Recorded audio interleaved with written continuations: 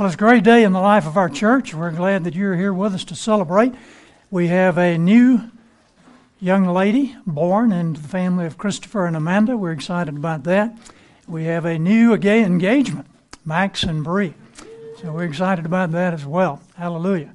And we have some guests with us today, and we're glad that you're here. I trust that everyone has a study guide. If you don't have one, if you'll raise your hand, we will be sure that you get one. Daniel, we've got some folks. Oh, here we have Caleb right here. Pass those around. We're moving into our study in the book of Joshua. We're still in the opening chapters of Joshua, and if you will turn in your Bibles to that place, we'll be referring to some of the verses that are found there. Joshua 1, 2, and then in chapter 3, verse 5. Well, I would ask the question, what are you waiting on the Lord for this morning? All of us likely have something that we would like to see God do that He has not done yet. Most people in America are waiting on something. A lot of young people are waiting to get older, at least old enough to get a driver's license and do some other things that they would be able to do when they get a little bit older. But a lot of older people are trying to get younger, and they're waiting for those special vitamins to come in to restore their youth. People are waiting on things. Some people are waiting to get a new car. They just can't wait to get their credit approved to get it. Others have been paying for 2 or 3 years, and they can't wait to get out from under those payments and sometimes even give the car back to the banks. It's amazing. Some people can't wait to move out of their little bitty tiny apartments into a larger house. Others would like to get out of that larger house and get in a little small condominium where they don't have all that yard work to do.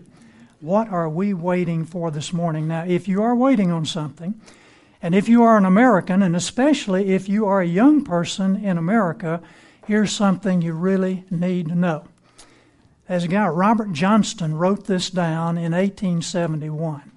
He had been reading the Bible, and he came to this conclusion. It is the way of God to move slowly. End of quote. It is the way of God to move slowly. And that's exactly right. God works progressively, building on things that He has done, sometimes waiting years, as in the case of Abraham, David waiting to be king, others in the Bible. God moves slowly. It's just the way of God. And what is that fourth fruit of the Spirit? Patience, yes, patience. And He wants us to exercise patience and have faith in Him as we wait upon Him for whatever we're waiting for. Now get ready. The nation of Israel is eagerly poised to enter the promised land that God had promised to give them. But hold everything, Joshua 1 and verse 10. So Joshua ordered the officers of the people, go through the camp and tell the people, get your supplies ready. 3 days from now you will cross the Jordan here to go in and take possession of the land the Lord your God is giving you for your own. You have to wait 3 more days. Now I know what some people are thinking. If I only had to wait 3 days for what I want God to do, I'd be happy as a pig in a mud hole. Well, God has His timing, and it may be 3 days, or it may be 3 years, or it may be 3 decades. Now let's put that in perspective. There is a verse in Exodus 12 that says, now the time of the sons of Israel lived in Egypt was 430 years. That's confirmed in the New Testament, Galatians 3:16. And then you remember Moses sent out the 12 spies after they came out of Egypt. And they went and spied out the land, gave a bad report, the people rebelled, and they turned an 11-day journey into 40 more years. So 430 plus 40, that's 470 years they have been waiting. Some of the early ones may not have known what all they were waiting for, but yet that's a long time. That would have put from where we are now way back at the time of the Reformation, Martin Luther and those guys. That's a long time to wait, and now 3 more days. But the reason that we're waiting 3 more days is that there are some important things that have to happen, 3 notably. And the first is We have a soul to save. Joshua 2 and verse 1. Then Joshua the son of Nun sent 2 men as spies secretly from Shittim and saying, Go view the land, especially Jericho. So they came and went into the house of a harlot whose name was Rahab, and lodged there. Notice that he sent the spies out secretly, not like last time with Moses. We said last week, this is a theocracy, God working through a man. We're not going to have a vote because the people don't even know that the spies have gone out. Joshua knows he's going into the land, but they need to gather a little military reconnaissance to know what they're going up against. So they go to this house of this immoral woman, Rahab. Why would 2 Israeli guys go to the house of an immoral woman? Not for immoral purposes, certainly. But that was a place where men came and went without anybody asking any questions, and men could kind of get lost there. Unfortunately, in our day, men can get lost on the internet or the television right in the comfort of their own homes.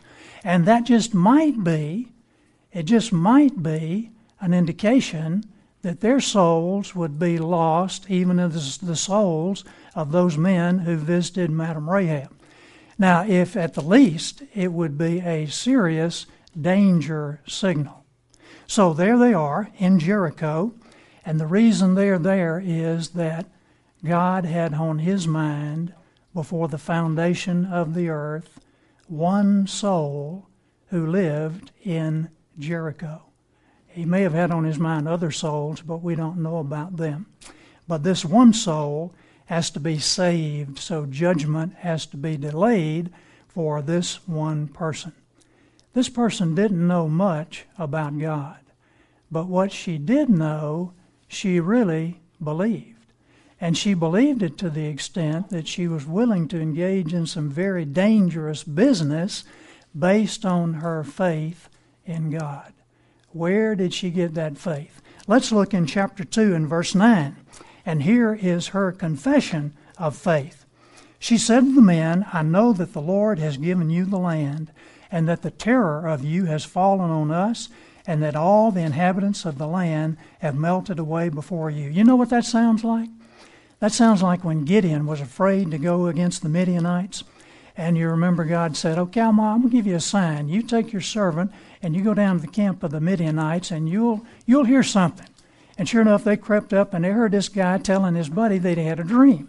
And his dream was a great big loaf of barley bread came tumbling down and destroyed the camp. And the other guy said, this is nothing but the sword of Gideon, and they're going to come in and they're going to crush Midian and destroy us all.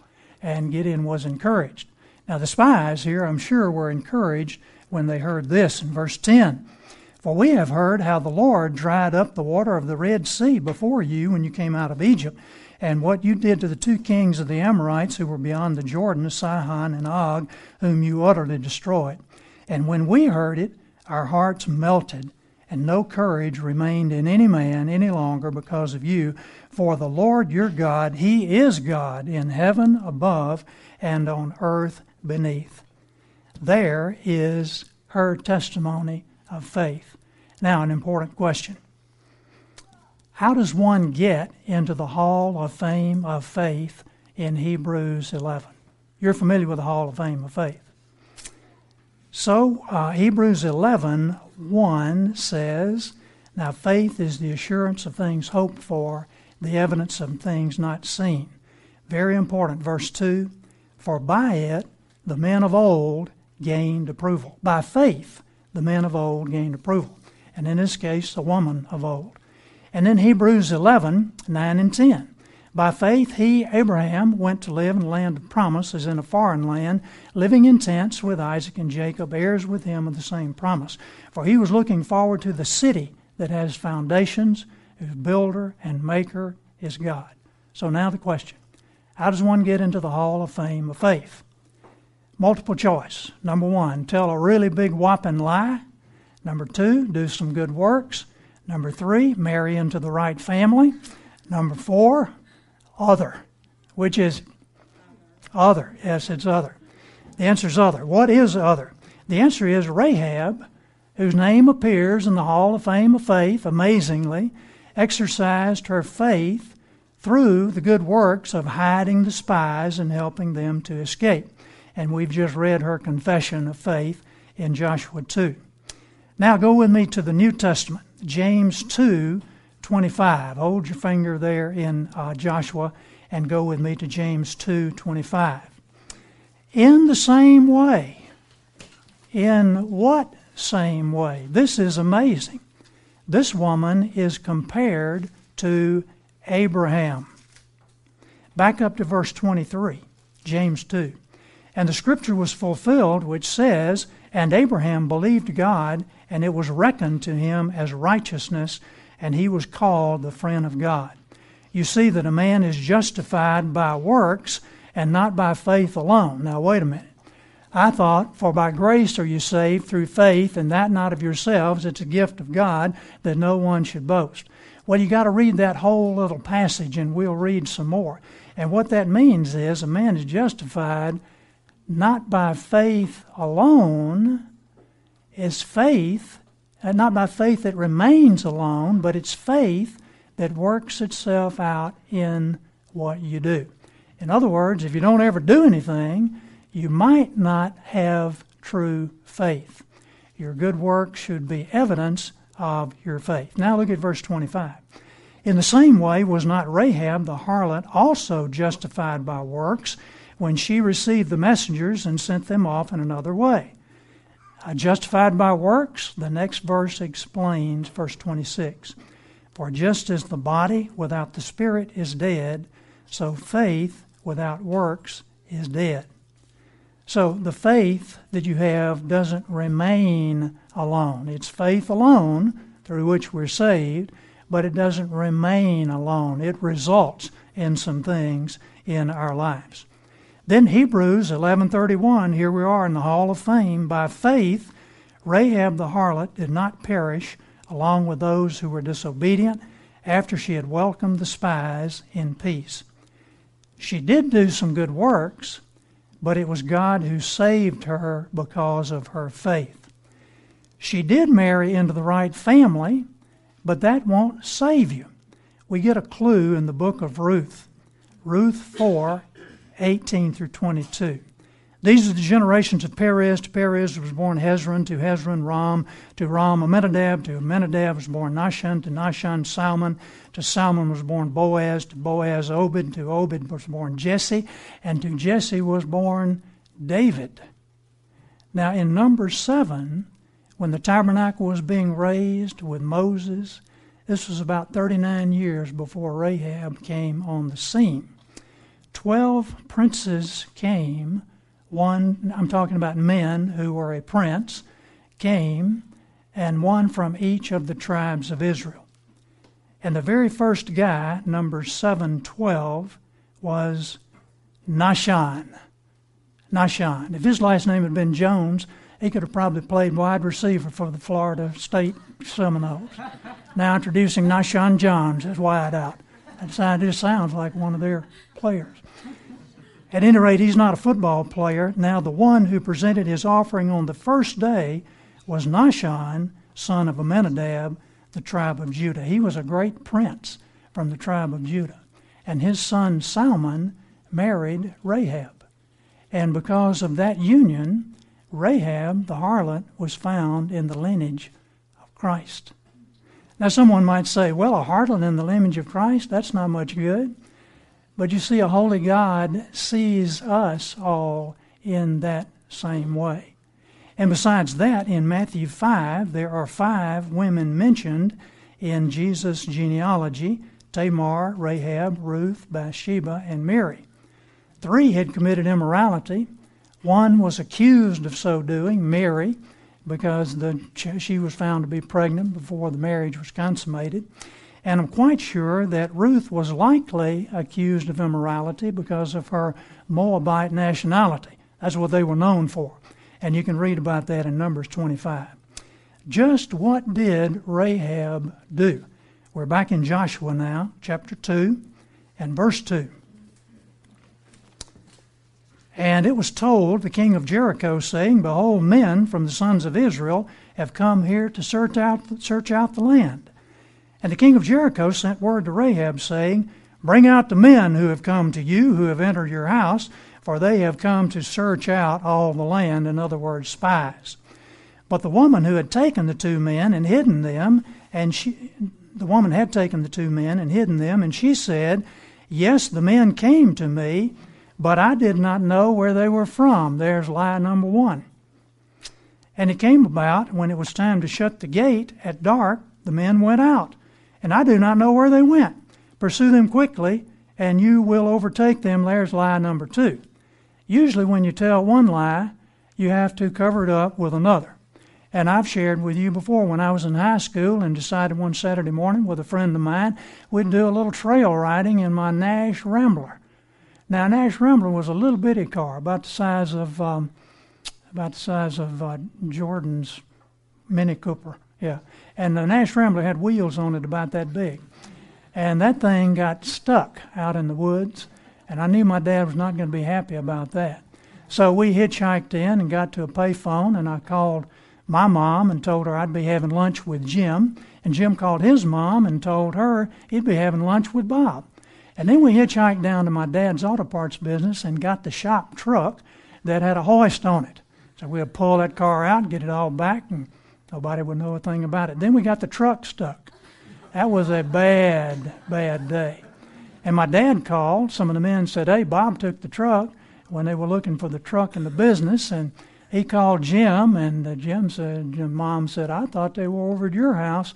Oh, that was really a bad day. One lie leads to another lie. And now we've got this lady with two lies already. In verse 6, she brought them up to the roof and hid them in the stalks of flax which she had laid in order on the roof. So the men, that's the Canaanite men, pursued them on the road to Jordan, to the fords. As soon as those who were pursuing them had gone out, they shut the gate.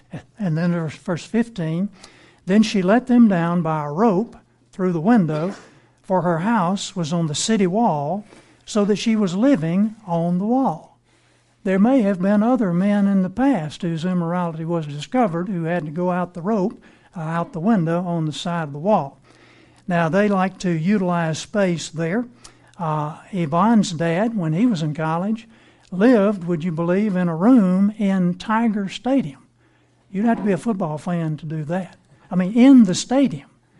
And they like to utilize space there in Baton Rouge, and so it's not unusual that people were living on the wall. And, of course, that gave men a way of exit there over the wall in the rope if need be. And these guys needed it at that time. Now, here's the big question. Why did God bless Rahab when she told a whopping big lie, two of them, in fact, and we never know that she repented, and God never took her to task for what she did, and she wound up in the Hall of Fame of Faith? Now, let me tell you that Bible commentators are all over the map on this one. And some of it gets confusing and rather convoluted. But I've got a simple explanation for you. I'm not sure it's a real good explanation. I like it okay. Some people wouldn't like it. Some people would say it's heresy. But at any rate, it makes sense to me. The 9th commandment says, "Thou shalt not bear false witness against thy neighbor." This command reads neighbor, not enemy. I would say that no enemy, or no one acting as an enemy in times of war or acts of war, is entitled to the truth. Now, you dads are going to have to go through that this afternoon and make sure. My dad was acting as an enemy, so I decided not to tell him the truth. We can't go there. But in Scripture, we see Ehud, the judge in Israel, he told Eglon, the king of Moab, that he had a special message for him from God. Get all the people out of here, out of the court. And the message was an 18-inch dagger in his stomach. Well, you might say there was an element of truth in that. But what about when King Achish of Gath, Philistine, asked David where his raiding parties had been when David had gone over to the Philistines? And David said, in the Negev of Judah. But actually, that wasn't where he had been at all. He had been raiding the Geshurites, the Girzites, the Amalekites, all who were enemies of Judah. It was clearly a lie that he told. And then in 1 Samuel 19:11, Michal, David's wife, helped him to escape out the window again, and then she made a dummy and covered it over in the bed, and when Saul's soldiers came, she said, "Oh, David is sick in bed." And they went back to tell Saul, and that bought some time for David. And then in 2 Samuel 17, Jonathan, not Saul's son, another Jonathan, and Ahimaaz, David's spies, were hidden in a well by a woman who got them down the well, spread a covering over the top, put some grain, and then when the soldiers from Saul came along to ask where they were, she said, "Oh, they've already crossed over the water brook." And it seems that all of that was in the Old Testament. But what about the New Testament? Well, my example from the New Testament would be Rahab, James 1:25, Hebrews 11:31. She was the soul that was saved by hanging that scarlet cord out her window. And that was going to be the signal when these guys came in to take the land. That was going to be the signal that she and her household would be saved from the destruction. Now, we don't know if her family became Christians, but we know that evidently she was a believer, and God had blessed her. This may have been a signal that had been used before. I don't know. You might say, people saw that red cord, they wonder what's going on. She may have used that as a signal before on some things. We don't know about that. But all through the Scripture, we know there's running the red cord of redemption. And it begins way back in Genesis when God kills the animals to make the covering, to make the clothes for Adam and Eve. And then it goes right on through with the blood sacrifice pointing to Christ. There is a fountain filled with blood drawn from Emmanuel's veins, and sinners plunge beneath that flood lose all their guilty stains. She was saved by the scarlet cord out the window. Well, that's the first thing. We had a soul to save. Now we have a separation to make, Joshua 1, verses 12 through 14. And to the Reubenites and the Gadites and the half-tribe of Manasseh, Joshua said, "Remember the word which Moses, the servant of the Lord, commanded you, saying, The Lord your God gives you rest and will give you this land." Joshua is reminding these 2.5 tribes of the deal that they made with Moses back in Numbers 32. Turn with me, if you will, to Numbers 32. This is another instance of God's permissive will. He knows that you have your desire set on something, you don't want to give it up, so God says, okay, if you want that, you can have it. He gave them their request and sent leanness to their soul, you remember. Now we're going to go through this pretty quickly in Numbers 32. But the sons of Reuben and the sons of Gad had exceedingly large number of livestock. Obviously, they were wealthy. So when they saw the land of Jazer and the land of Gilead, that it was a place suitable for livestock, the sons of Gad, the sons of Reuben, came and spoke to Moses, to Eleazar the priest, and to the leaders of the congregation, saying, "All this land which the Lord conquered before the congregation of Israel is a land for livestock, and your servants have livestock." And they said, verse 5, "If we found favor in your sight, let this land be given to your servants as a possession. Do not take us across the Jordan." Now this land was on the eastern side of the Jordan River. There's going to be a problem there, and we're going to see that God is not happy with that. Carrying on, verse 7, Moses said, "Why do you discourage the sons of Israel from crossing over into the land which the Lord God has given them? This is what your fathers did when I sent them from Kadesh Barnea to see the land." In other words, when the spies rebelled. They discouraged the sons of Israel, so they didn't go into the land the Lord had given them. Verse 10, "So the Lord's anger burned in that day, and he swore, saying, None of the men who came up from Egypt from 20 years old and upward shall see the land which I swore to Abraham, to Isaac, and Jacob, for they did not follow me fully." And the Lord's anger burned against Israel and made them wander in the wilderness 40 years, until the entire generation of those who had done evil in the sight of the Lord was destroyed. Now behold, you have risen up in your father's place, a brood of sinful men, to add still more to the burning anger of the Lord against Israel. If you turn away from following him, he will once more abandon them in the wilderness, and you will destroy all these people. Now, here's the deal that they made. They said, okay, here's what we'll do.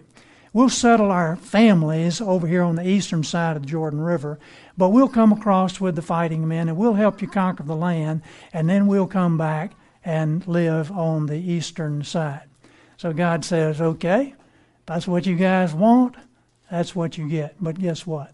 That was not pleasing to the Lord. There's a big problem with that.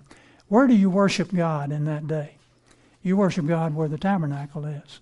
And then when we're finished with the tabernacle, we're going to build a temple in Jerusalem, and that's where the presence of God is going to be found.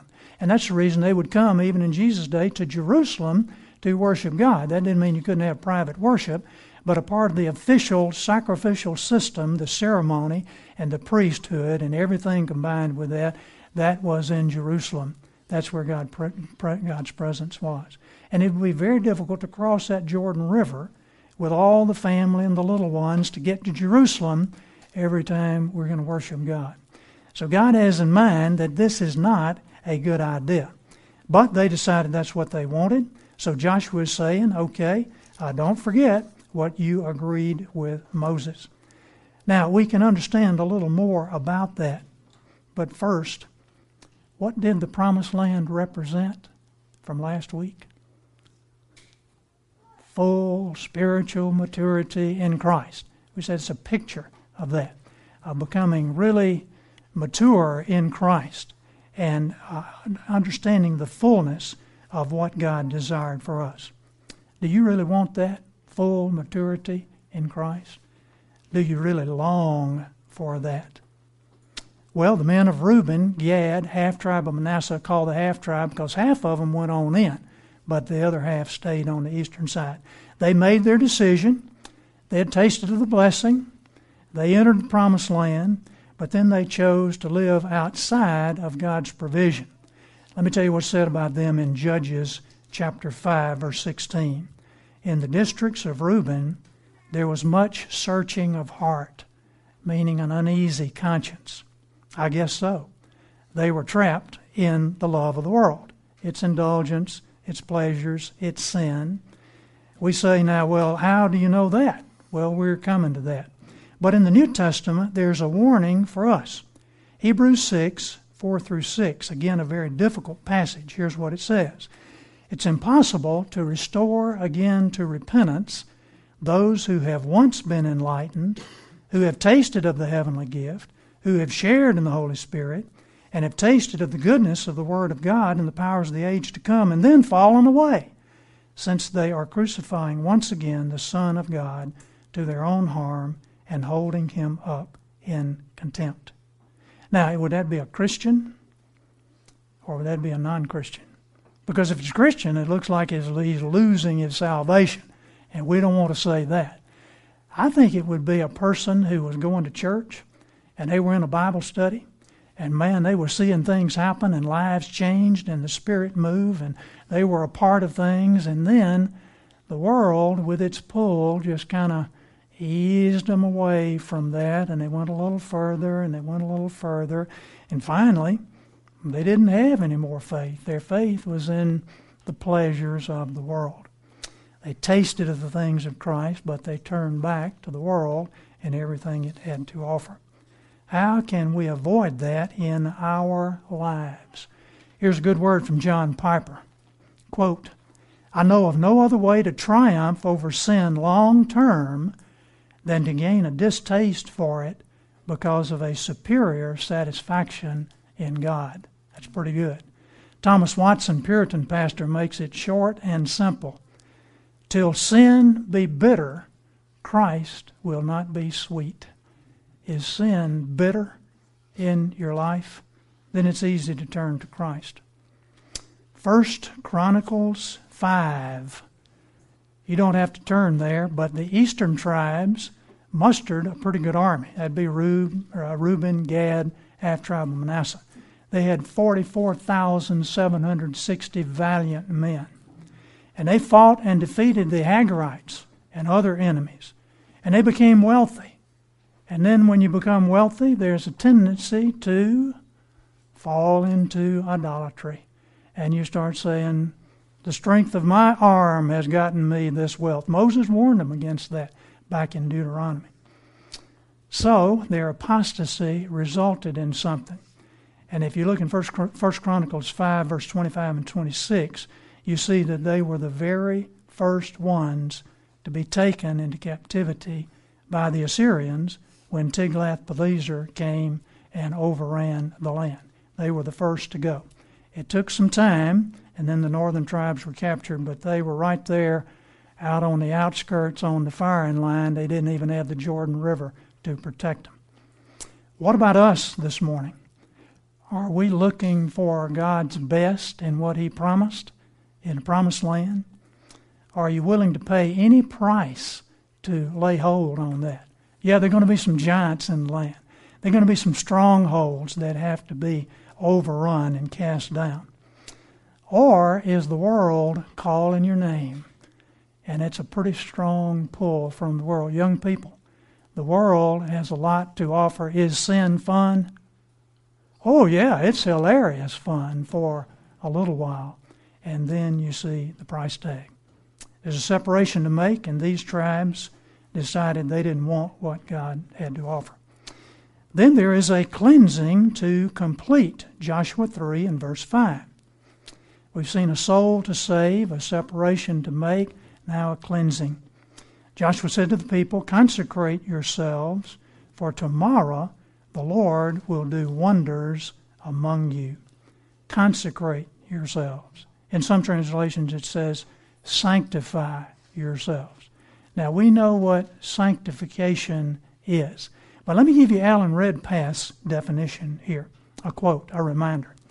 The wonder-working power of God depends always on the sanctification of His people. The level on which God meets men depends on the level on which we as Christians are prepared to meet our God.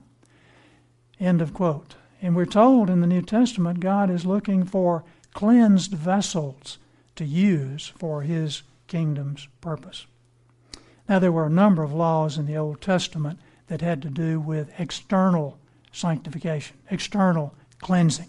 Exodus 19:10, the Lord said to Moses, go unto the people and sanctify them today and tomorrow, and let them wash their clothes, and be ready on the third day, for the third day the Lord will come down in the sight of all the people upon Mount Sinai.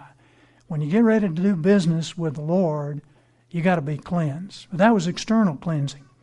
Things like washing their clothes, abstaining from certain things, it had to do with ceremonial purification. But in spiritual purification or internal sanctification, the important thing is the condition of the heart. Do you believe in God's promises? Are you willing to purpose to obey His commands? We'll stumble and fall, and we have forgiveness, but do I purpose to obey God? Or do I just say, hey, I don't have to obey. I'm covered under the blood. Well, be careful. Faith works itself out in works. And part of those works would be obedience to the Word of God. New Testament, 2 Corinthians 7:1. Therefore, having these promises, beloved, let us cleanse ourselves from all defilement of flesh and spirit, perfecting holiness in the fear of God. Paul is telling us to clean up our act. God is looking for cleansed people. He's not looking for clever people. He wants those who are willing to put off the old self and get that new attitude of heart, get a renewed attitude of heart, and put on the new self, created to be like Him. It's a three-part process there. Now, we, like the Israelites, have to do both. I may have to cleanse my home of anything that would give the devil a foothold. Some of the things coming in on the television, perhaps, or maybe on the internet, or maybe magazines or books or whatever.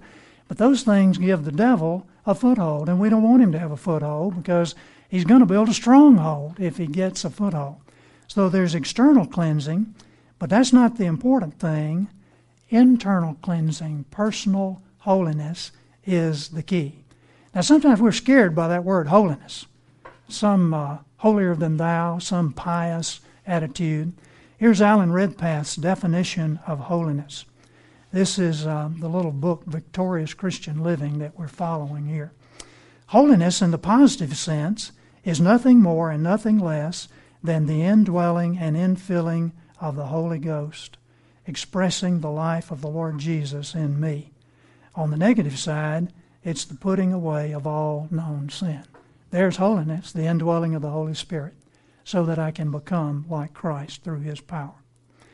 Do you want to see God really work wonders in your life? Do you want to see God really work wonders in our church? Then we're going to have to be a cleansed people. No one may know what's going on in my heart or what's in my house. Yvonne and I are finding out what all is in our house right now. But some things need to be cleansed. J.C. Ryle reminds us, quote, in justification, the word to be addressed is believe, only believe. In sanctification, the word must be watch, pray, and fight. End of quote. Last section, waiting on the Lord. We've got some questions and answers to questions from the Scripture. We'll zip through these pretty quickly here. Do you often find yourself making plans, getting filled with enthusiasm, overflowing with resolve, only to become disheartened and discouraged before you reach the goal? Usually because you have to wait and nothing's happening.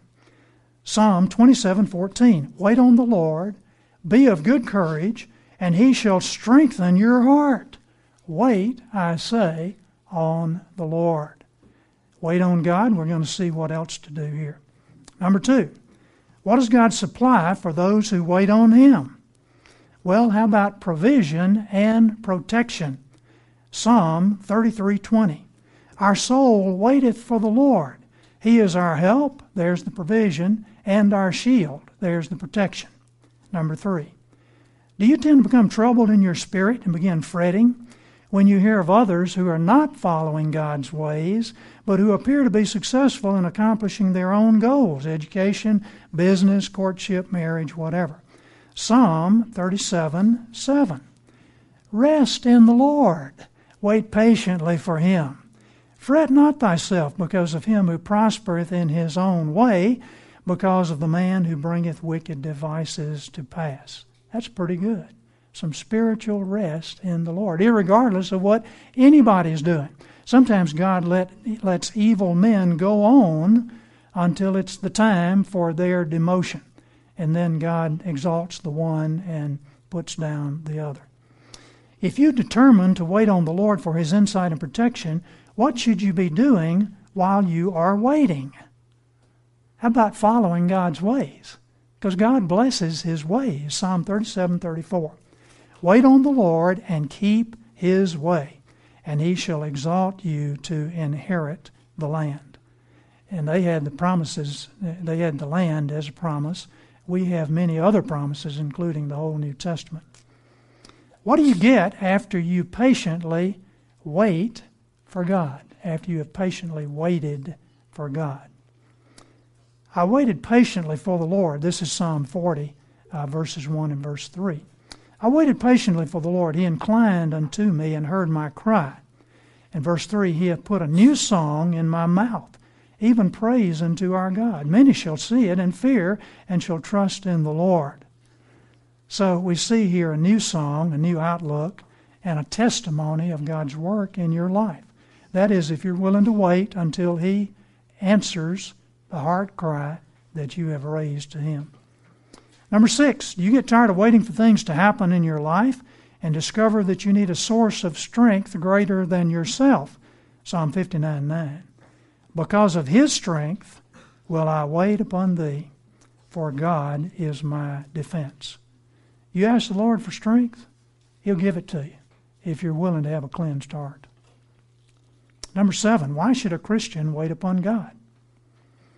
Psalm 62:1. Truly my soul waiteth upon God, for from Him comes my salvation. He's the only one that can really solve your problem. He's in control of earthly things, heavenly things. He's in control of everything. And He's really the only one that can solve your problem. Now, if you can do something about your problem, I would say in the power of the Lord, go ahead and do it. But if there's something you can't manage and you need help with, take it to the Lord. Take everything to the Lord. Number 8, pretty good one. Are you waiting on someone to do something and you find yourself growing exasperated because they have not done it?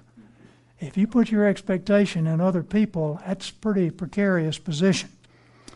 Here's the verse, Psalm 62:5. My soul, wait thou only upon God, for my expectation is from Him. Number 9. What happens if you refuse to wait on God, demand to have your own way?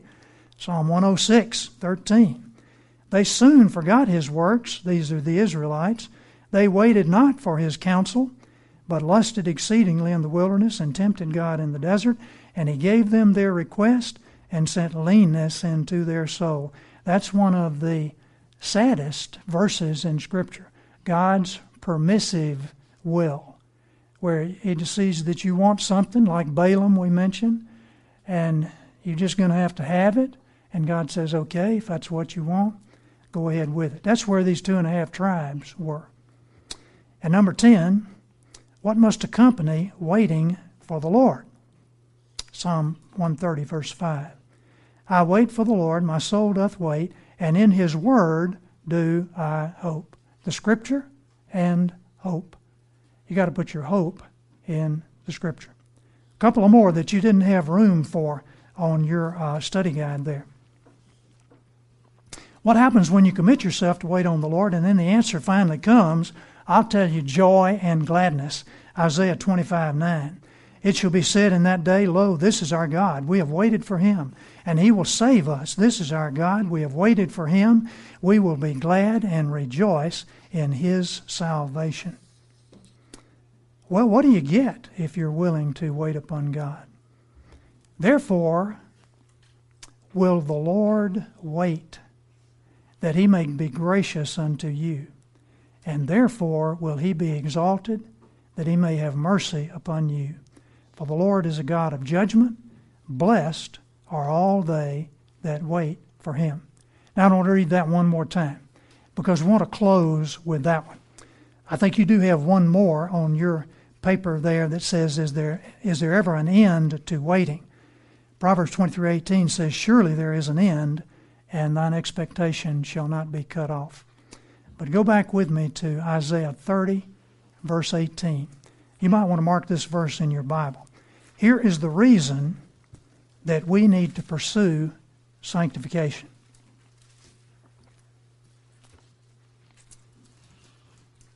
Therefore will the Lord wait.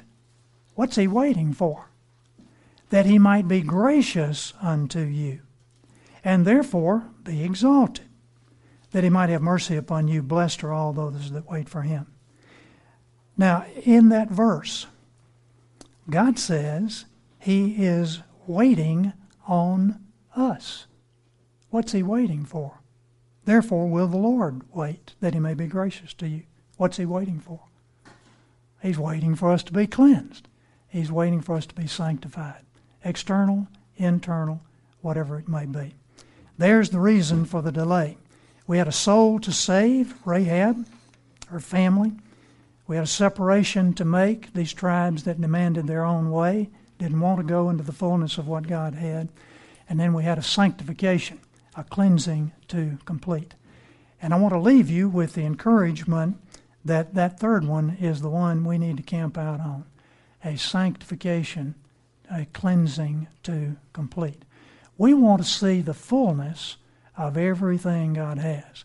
And that means we're going to have to go into the land and we're going to have to possess our possession. It's going to be a war. It's going to be fighting giants. There will be some casualties.